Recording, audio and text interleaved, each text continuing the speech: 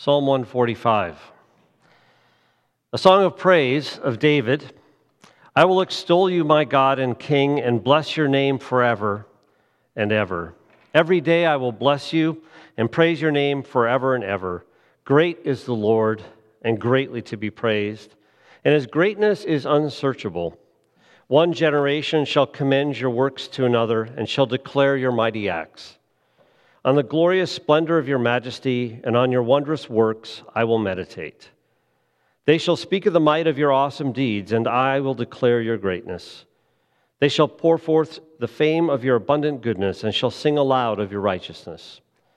The Lord is gracious and merciful, slow to anger, and abounding in steadfast love. The Lord is good to all, and his mercy is over all that he has made.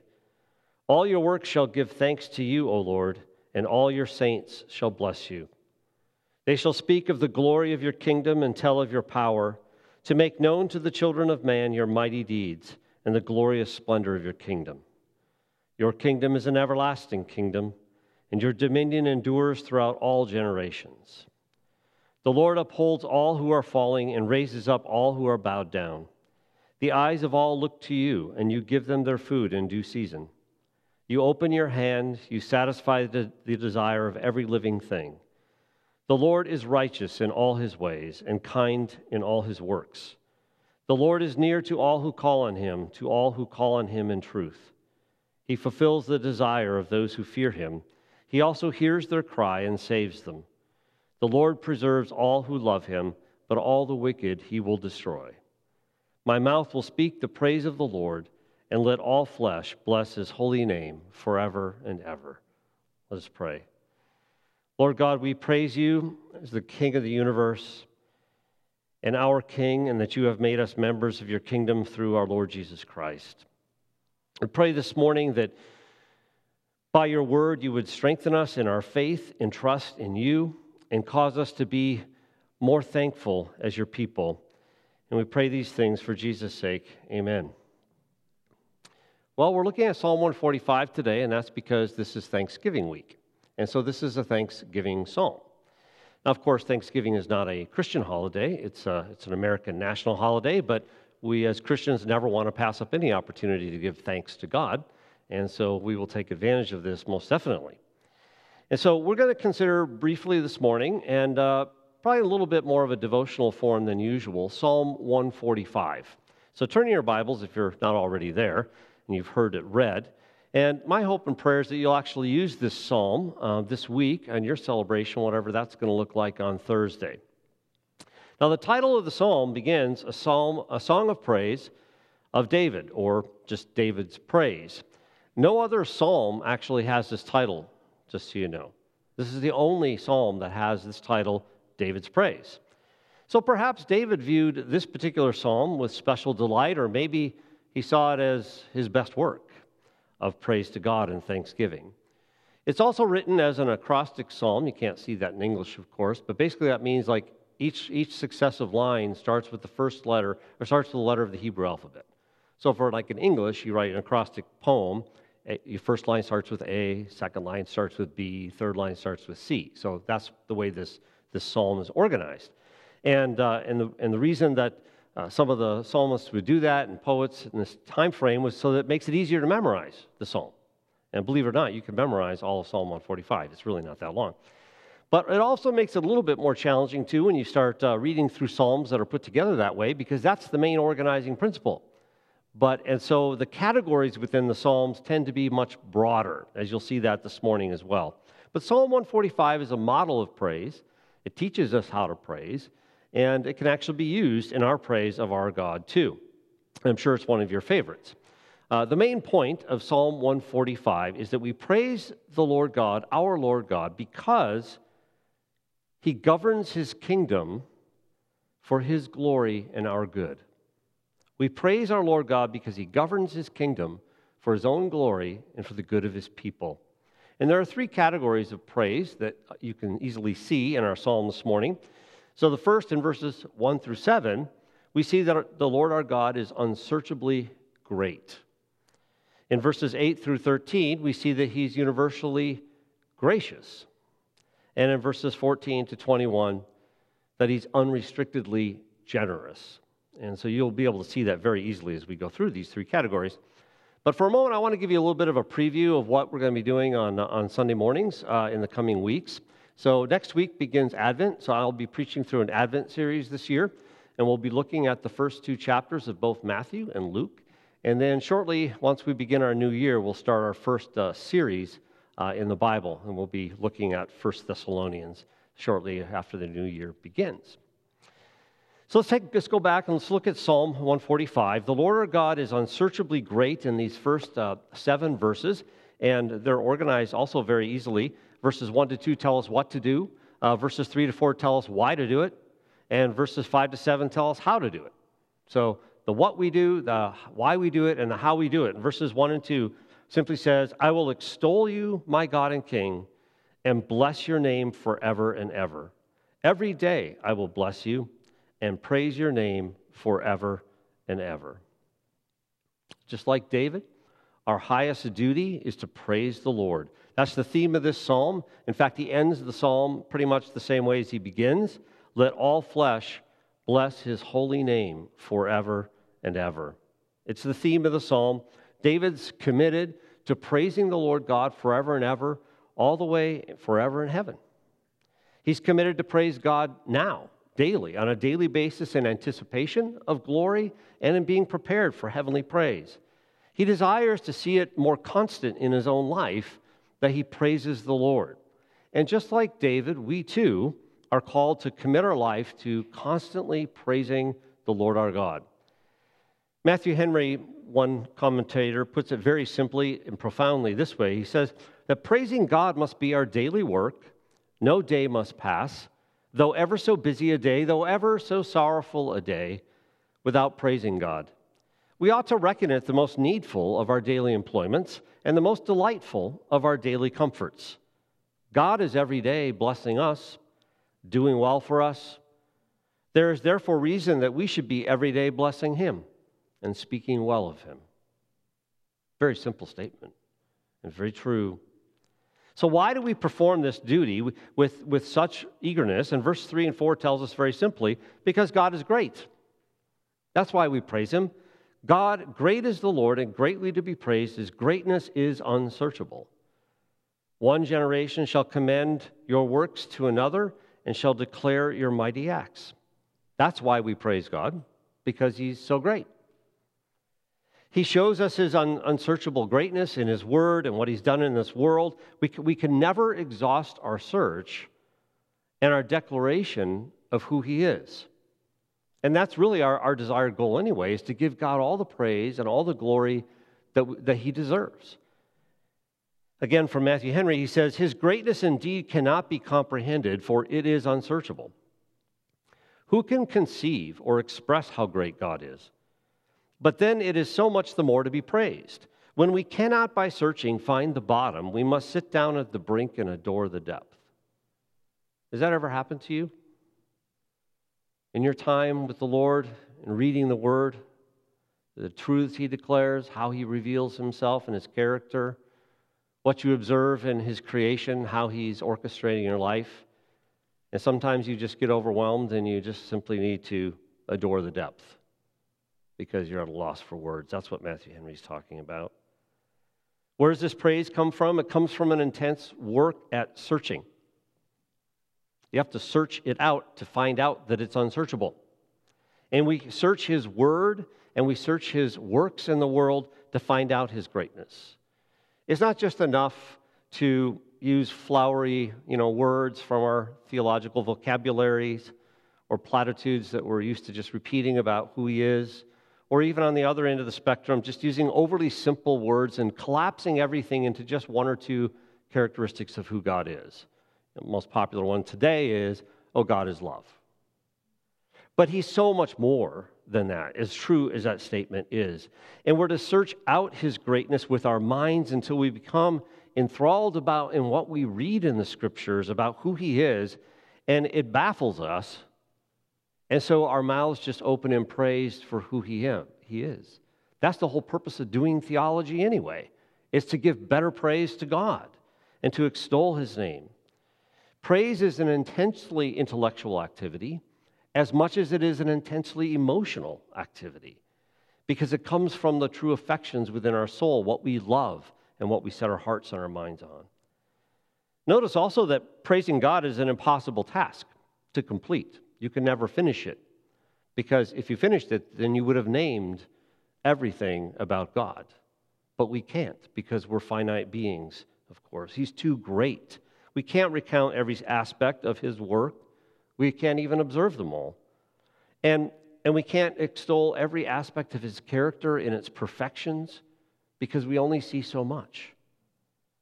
And every work of power. We do our best to declare his greatness, but we can't allow ourselves to stop. In fact, we're going to need some help. And as you see, the psalmist gives us that note right here in verse 4, one generation shall commend your works to another. We need to enlist more people in praising the Lord. It's going to require more and more generations of believers to praise the Lord to be able to get anywhere near telling God how great he is. It's going to take believers from every people group, all the different places around the world, to bring to God all the praise that is due his name. And then finally, what we do, why we do it, we proclaim how great he is just because he is great, but how we do it comes out in verses 5 through 7. I want you to notice something here that the psalmist does. In verse 5, he talks about himself. I will meditate, at the end of the verse. In verse 6, we have somebody named they, and then I again. And then in verse 7, it's just they, whoever they are. So in verse 5, we read, on the glorious splendor of your majesty and on your wondrous works, I will meditate. He's talking about how we personally need to ponder the unsearchable greatness of God. You know what the first requirement of meditation is? Time. It takes time. You can't meditate on something for a couple seconds. It's going to take a significant amount of time to think about it. That's what meditate means, sort of murmur to yourself over and over in your head about what it is you're thinking about. So this is how we do it. How do we praise God's greatness? How are we going to find out the unsearchableness of who he is? It's going to come through meditation. Meditation in his word that directs us on how we're to observe the world. The second thing is by speaking his powerful, awesome acts with commentary. So here, the they, I think, and other commentators would agree, is the general they for the world. They for people out there. And they'll speak of the might of your awesome deeds because they observe them too. But in the context of that, I will even do one better. I will actually tell them about your greatness. That takes a lot of courage. You know, you've been in these situations where maybe you're out, in the woods with someone on a hike who's not a believer, and they just are amazed at how beautiful the creation is. Or somebody talks about something marvelous in the world, and as a Christian, our job then is to declare his greatness in that moment. It's much greater than they're observing. And that takes courage. This is another way we extol God's greatness, is letting other people know how great this God is, that they only seem to be observing little tidbits of who he is and what he's done. And then finally in verse 7, the they is talking about the congregation of the faithful, talking about us. And verse 7 says, here's another way in which how we do this. They shall pour forth the fame of your abundant goodness and shall sing aloud of your righteousness. This takes community. We can't really extol God's greatness that greatly if it's just our voice, if it's just us. We need each other to come together and to sing joyfully of his righteousness and to recount together the types of things we've seen God do in our lives and in our world. It's unsearchable. We could tell stories forever. And so in verses 5 to 7, we're told exactly how we do this. How do we find out God's greatness and how do we declare it? It's by taking the time to meditate in his word and to meditate on what we observe in the world. It's by having courage to speak to others in our world that don't know him about who he really is and why he's so great. And once you do the first one, of course, you'll have things to say when it comes to talking to other people, because you'll have meditated on it. And of course, it takes third, community. It takes us as a church coming together and singing his praise. And we praise the Lord God because he governs his kingdom perfectly for his own glory and for the goodness of his people whom he loves, you and me. And not only do we praise God in the psalm because he's so great, we see that as the first theme. It comes right before us. We see the word in verse 3, very first word, great is the Lord. Well, now in verse 8 through 13, we get to this next section, which talks about his graciousness. The Lord is gracious. We see that it starts in verse 8. And that's the next point. The Lord God is universally gracious. And in verses 8 through 10, we see here that the Scripture proclaims to us this ancient revealed character of God. In other words, the psalmist is actually taking us back to Genesis. You probably recognize the words there. And then we see in verses 11 to 13 what the saints, what the believers actually proclaim. So verse 8 says, and following, the Lord is gracious and merciful, slow to anger and abounding in steadfast love. You've heard that before, right? You've read that. You've read it many, many times in the Old Testament. The Lord is good to all, and his mercy is over all that he has made. All your works shall give thanks to you, O Lord, and all your saints shall bless you. It's a basic theological truth that we all learned in Sunday school as children, or our parents told us, and that is that God is good. And that's what we read about here.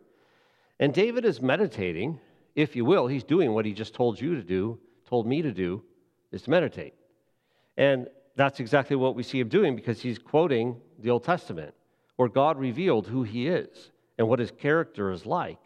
Those words to Moses that are repeated often in the Scriptures, that he's a gracious God.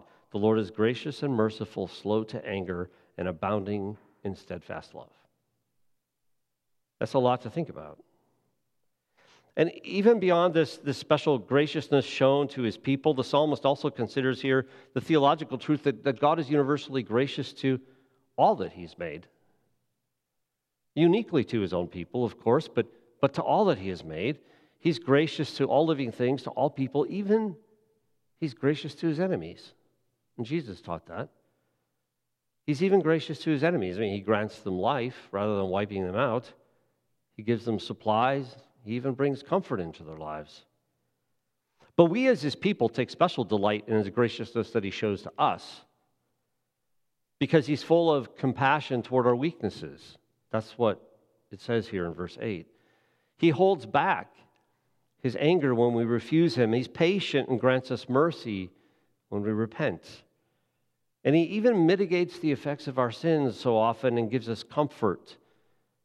And of course, in reading the fullness of Scripture, we know that we have ultimately in Jesus Christ our salvation. And he shows his graciousness to us in him. Because of his cross and his resurrection, our sins have been completely atoned for. His wrath has been propitiated, appeased. And even more than that, in our own experience in life, we've been set free from the guilt of sin. Our consciences are cleansed. Sin loses its power over our lives. And the shame is removed as well because Jesus bore it all. And so, as his people, we delight even more in his graciousness.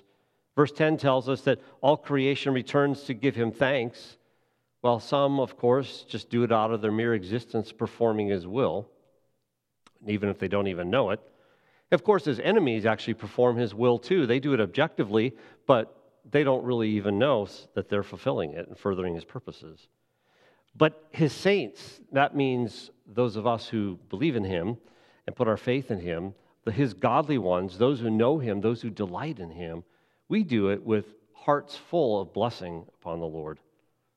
In fact, exactly what the saints say is in verses 11 to 13.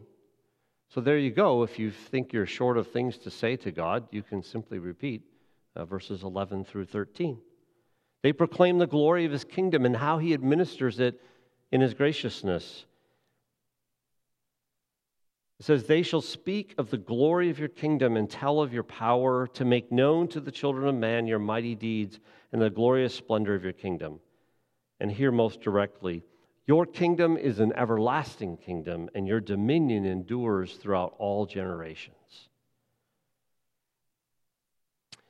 This is what the saints say, especially verse 13, and you can see then that basically our role is to be a mouthpiece to the world. We educate the world about the kingdom of God. The kingdom of God can be defined very simply as God's reign over his creation. Everything. Now, of course, that's a very simple definition. There's a lot more that could be said. It's not full, but it is what it is. The kingdom of God is simply God's reigning over all of his creation as the king of history in his world. And you see, this is our greatest subject of meditation and proclamation, is the glory of his kingdom and of his power. It's a great place, actually, to start in sharing the gospel. You know, you can start in a lot of different places with people, but here's a new one for you, maybe, is you could start by just talking to people about the kingdom of God. It's not a topic that most people consider. So it makes it an interesting conversation. We desire, of course, as God's people, to see him fully honored as the king. And so we tell the world about him and about this kingdom. This kingdom that's here is taken out in many forms throughout the history of redemption, and is going to be coming in its fullness and power and glory like no one has ever seen when Jesus returns. And we want to tell the world about the glory of the kingdom, the text says.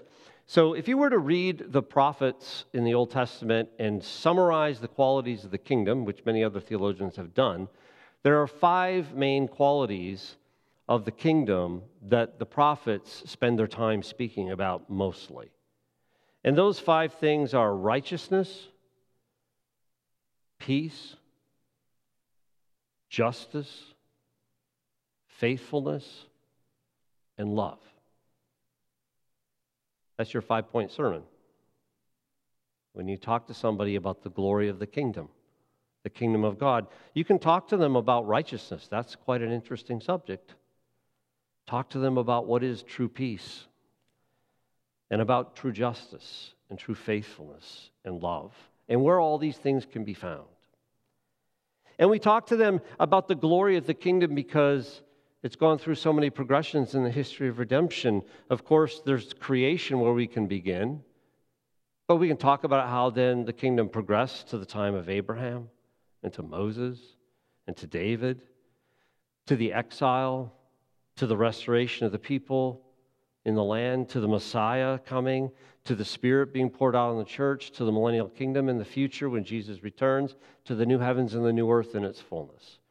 There is no shortage of topics and things to talk to people about and the glory of the kingdom. And in fact, there's no limit to how much we could meditate on if we go back to that verse earlier in the psalm. These are all things that we can meditate on as well.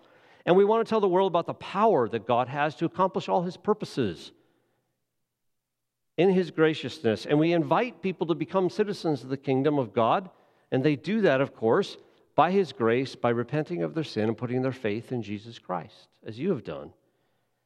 And we tell them about how God administers his kingdom for his own glory and for the good of his people. Those are the 2 priorities. And of course, much of it is mysterious. Much of it is. Most of it is. God has revealed very little of his purposes to us in some ways, and we are so limited in our wisdom that almost the silliest question to ask and the silliest question to ever try to answer is the question, why? Why does God do it this way? I don't know. But God is the one who exercises all his power and his sovereignty over his creation, and he sits in the heavens enthroned, as it says in the Psalms, and does whatever he pleases. And it's so good to know him, to know that his purposes are goodness and graciousness toward us. So verse 13 tells us about this kingdom, that it's an eternal kingdom. It has no end. It'll last forever, and it will endure forever. God never has, nor will he ever abdicate his throne. He has never shared his glory or power, and he never will. And he will never be able to be usurped by anyone or any spiritual forces in what he does. The kingdoms of men rise and fall throughout the history of the world, and they will continue to do so. And they're all doing it according to to his will. But our God sits and reigns in the heavens over all things. And we praise our Lord God because he rules his kingdom for his own glory with mindfulness toward his people and for our good. So not only do we praise God according to the psalm because he's exhibited his unsearchable greatness and giving us his word and giving us creation to observe and our lives to live, we also give him praise because he's universally gracious in the way he does things, but also because he's demonstrated his generosity, which comes out in verses 14 to 21, which is really a subcategory of graciousness in a way. But here we see then his generosity toward his world in verses 14 through 21. So David continues, "The Lord upholds all who are falling and rises up all who are bowed down. The eyes of all look to you, and you give them their food in due season. You open your hand and satisfy the desire of every living thing." We'll stop there for a moment. So David's praise continues here just to declare all the details of God's graciousness and his generosity toward his world. In other words, these are the details, sort of filling out that meditation upon the glory of the kingdom and how it operates. But I want you to notice something in just these three verses I read, verses 14 to 16. Did you see that the word all appears 4 times? Well, then if you glance down to verses 17 to 20, it appears 6 more times. And if you look at the very last verse, you see it the 7th time. The alls are all over the place in this section. In other words, the psalmist is also talking about how God is everyone's all in all. He's available to all. We can go to him with all of our concerns for everything. And he'll supply all our need because he's our all-generous God. All people are permitted and invited and exhorted to bless his holiness forevermore. And so in demonstration of the generosity and providence we see in verses 14 to 16, we also see his generosity and salvation toward his saints in verses 17 to 20. So verses 14 and 6 through 16 are focused primarily on God's providential care of his creation. And then verses 17 to 20 are primarily concerned with his salvation and the needs of his saints that he gives to his people. So as we look at verses 14 to 16, here's the King of creation who grants recovery to the weak and joy to the downhearted. He's a king who provides food for all his creatures in perfect effectiveness and sustainability. He amazingly and perfectly supervises the whole world in all of its affairs for justice and love and needs just as he sees fit. We praise our King for the generosity that he extends toward his care for the world, because that in and of itself is a sign to us that he takes even greater care of us as his people. And so we read then in verses 17 to 20, "The Lord is righteous in all his ways and kind in all his works. The Lord is near to all who call on him and to all who call on him in truth. He fulfills the desire of those who fear him. He also hears their cry and saves them. The Lord preserves all who love him, but all the wicked he will destroy." There's another signification you can see in the wording here. You notice God's name, Yahweh, appears 4 times now in this last section because he is our God and we are his people. We have a personal relationship with him through his Son, Jesus Christ. Here's our King who's righteous in everything he does. All his deeds are righteous. All his deeds are righteous toward his people. Here's our King who's near to us whenever we call upon him. Whenever we call upon him in truth, he's there. Here's our King who fulfills our desires when we fear him and we cry out to him in our need, and he delivers us from our distresses. Here's our King who preserves those who love him and destroys the wicked who hate him and who hate his people. He destroys them, and he will ultimately destroy them. We praise our God and King for the generosity that He extends toward us in sustaining our lives, saving us from our sins, and bringing us into His kingdom. We praise our Lord God for these things. And then in verse 21, we read the Psalm's conclusion. It's a return to a call to worship again, a call to praise Him, just like he began the psalm in verse 1. We read at the end, my mouth, David is speaking of himself again, right? My mouth will speak the praise of the Lord. And then he implores everyone else, let all flesh bless the holy name, bless His holy name forever and ever. So David repeats his resolution. My mouth will extol the Lord. I will praise Him. And he restates its ultimate reality that it's going to be the case that everyone is going to be praising God for eternity. They don't have any choice. And David reiterates its finality. It's forever and ever. And God's glory and glory will fill the whole earth, as the prophets speak. And so, again, it's my hope and prayer that David's resolution of heart can be our resolution of heart. As we read this psalm, we use it this week, is to constantly be praising the Lord and meditating on His greatness. That's my hope for Thanksgiving for all of us. I mean, of course, have a great time with your family and friends. But also make it more than that, I would encourage you. A time of joyful thanksgiving through Jesus Christ our Lord. You might even talk about this passage. I mean, Psalm 145 is a great psalm to read and talk about. In fact, you now know the three categories, so you could just have people share about those things. They could talk about God's greatness. We could talk about God's graciousness. We could talk about His generosity, or maybe other aspects of His character that He has displayed. And you've seen particular examples throughout the year that have just mesmerized you. I mean, I'm personally very thankful this year for all the family transitions that we've had to go through, especially with 6 kids. It seems like they never end.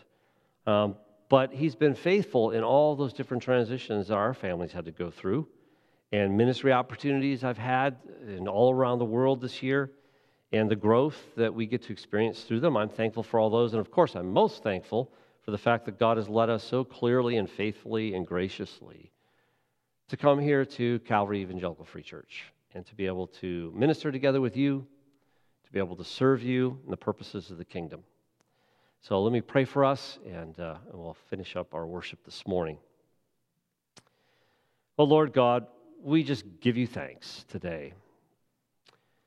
We praise you because we know that your scripture declares that you govern your kingdom for your own glory. And that's our greatest desire too. And that you govern your kingdom for our good and for the good of all your people. There's such great comfort in that. So Lord, we praise you for your greatness of being. We can't even fathom how you can be so perfect and infinite in all of your character. And we praise you for your actions that you can actually oversee. And you cause everything to fall out perfectly according to your will in this world. You are unsearchably great. And you are full of graciousness toward us. That's your very character that you revealed so early in Scripture to us. We thank you that you're this way with us, that you are patient and gracious and merciful, and that you govern your kingdom the same way. And we also praise you for your generosity this morning toward us. You have met our needs. You will continue. You bring us joy, and you produce thanksgiving in your people, and a thanksgiving that we have towards you, that we express that those who don't yet know you can't even understand how we can be so filled with thankfulness and thanksgiving towards you. So we pray this morning that you'd be pleased with our worship and our meditations. For Jesus' sake, amen.